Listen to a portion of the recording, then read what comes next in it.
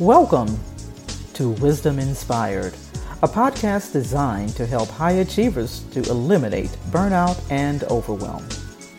Now let's prepare to open our hearts, our minds, and our notebooks to receive today's wisdom. Jump right in.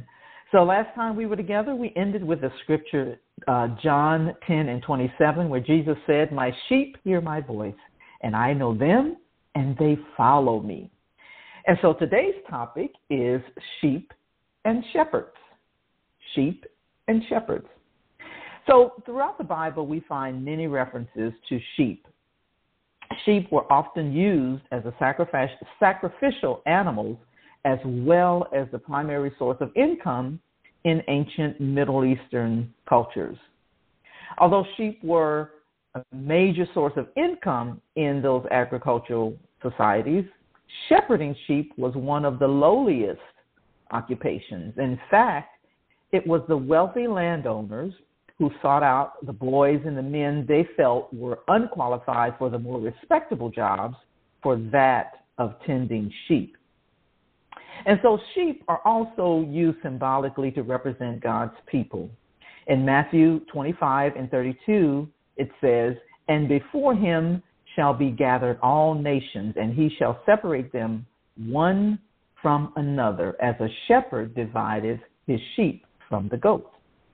The Bible even refers to Jesus as the Lamb of God.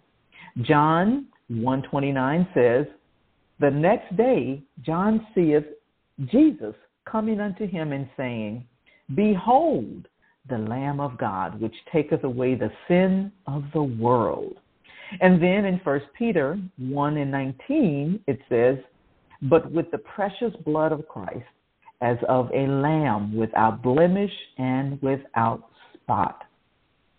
And so Jesus describes this relationship with us in John 10:14. He says, "I am the good shepherd, and know my sheep, and am known of mine." So Christ identifying himself as a shepherd demonstrates his meekness and emphasized the fact that he came for even the lowliest of the low. In Matthew 11:29, he says, "Take my yoke upon you and learn of me, for I am meek and lowly in heart, and you shall find rest unto your souls." Shepherds made many sacrifices to ensure their flocks were protected, and they knew it was their livelihood that was at stake. And Jesus made the ultimate sacrifice for us because he loved us so much. He died on the cross so we could live forever with him. And therefore, God compares us to sheep in the Bible because he views us as priceless. Priceless. And so a few more things about this whole sheep and shepherd thing.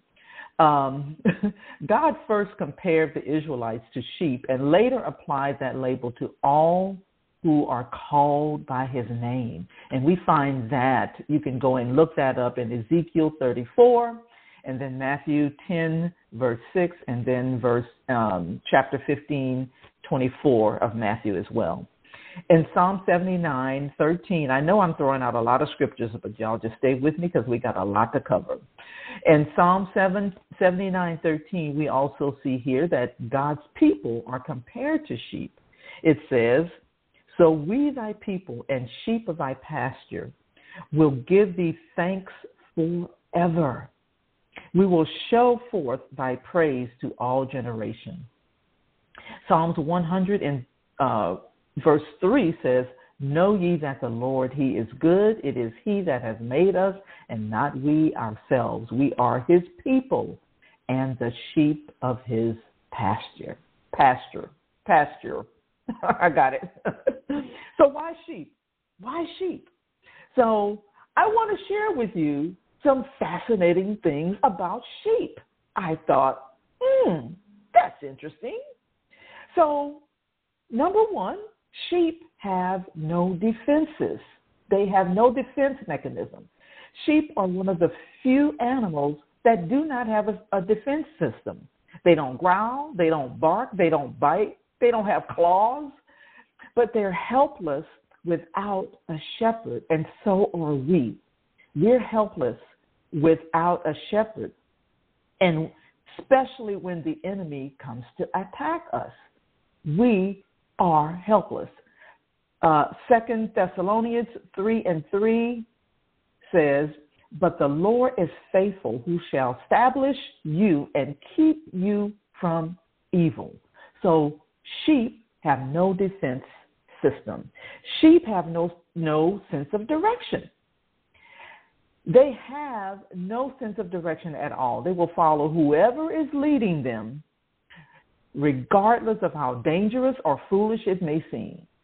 And like sheep, we're gullible, just like that. We will follow regardless of how dangerous or foolish they may be.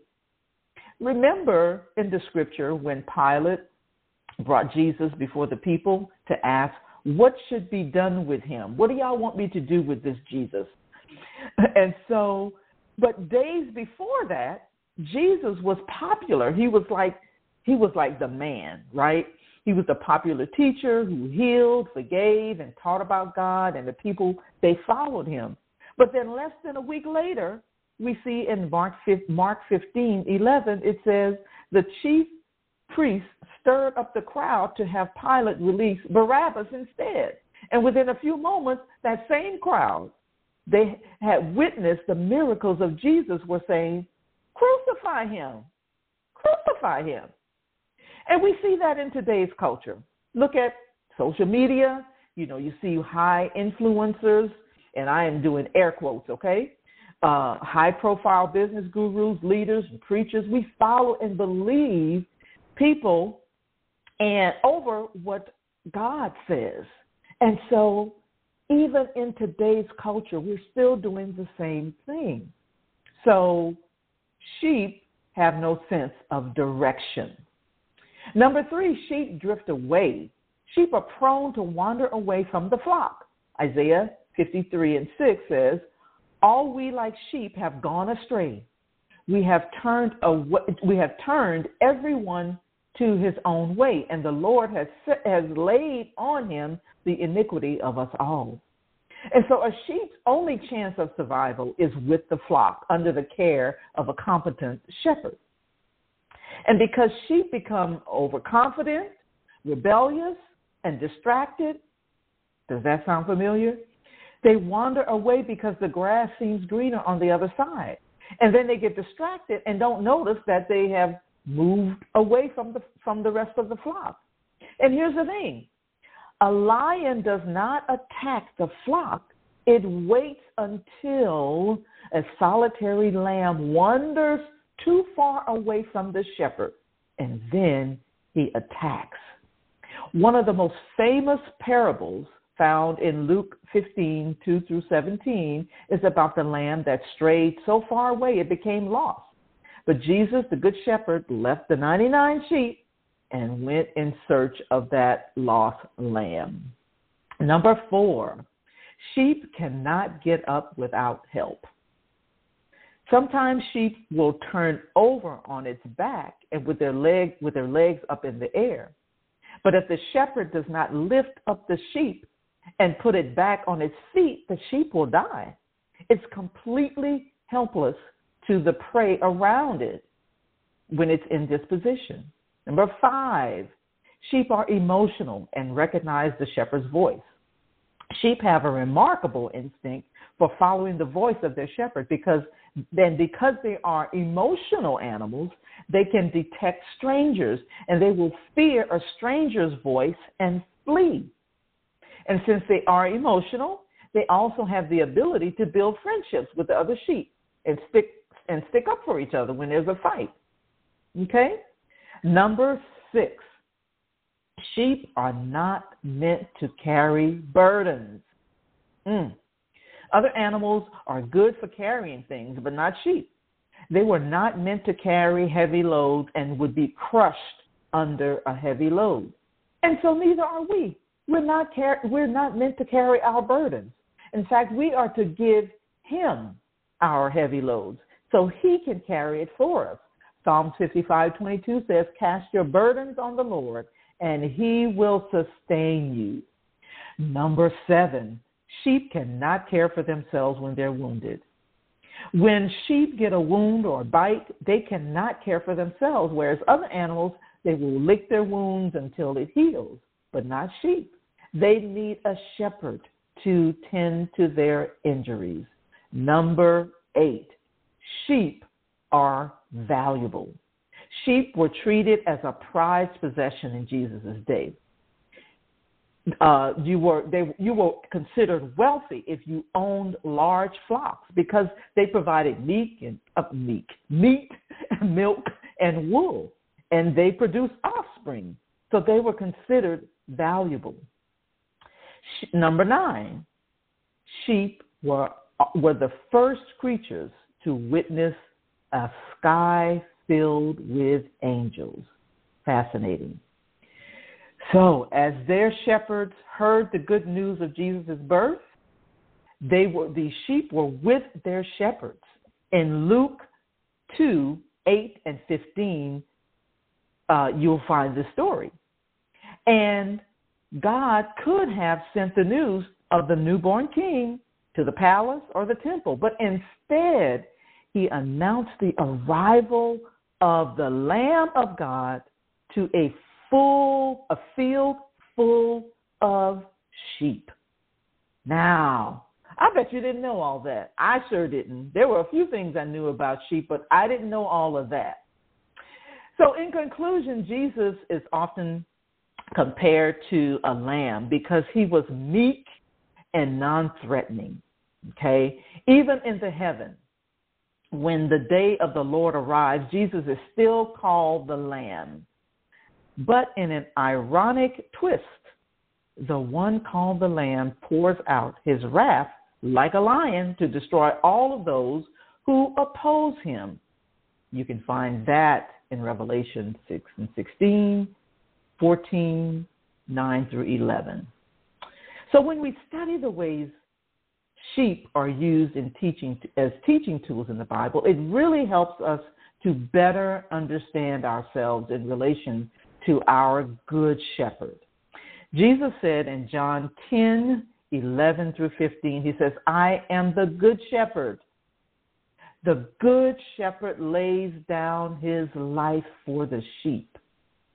He who is a hired hand and not a shepherd, who does not own the sheep, sees the wolf coming and leaves the sheep and flees.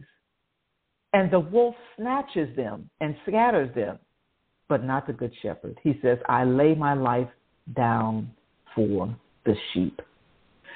I hope you've been encouraged today. I was trying to get all of that out within those few moments. I hope today's wisdom has inspired you. That is always our prayer. Remember to go to wisdominspired.net to find the links to all the platforms where you can listen to the previous episode. And lastly, if you would like to know more about our co-working and collaborating community, as Coach Dorsey said, go to hello@aaccoworking.com. With that said, meet us back on the line. Next time, same place, same station, with more Wisdom Inspired. Have a wildly productive day. I hope you enjoyed the episode of Wisdom Inspired that was brought to you by the AAC Co-working Community, a virtual community designed to support female entrepreneurs, business owners, and freelance professionals. For more, go to wisdominspired.net.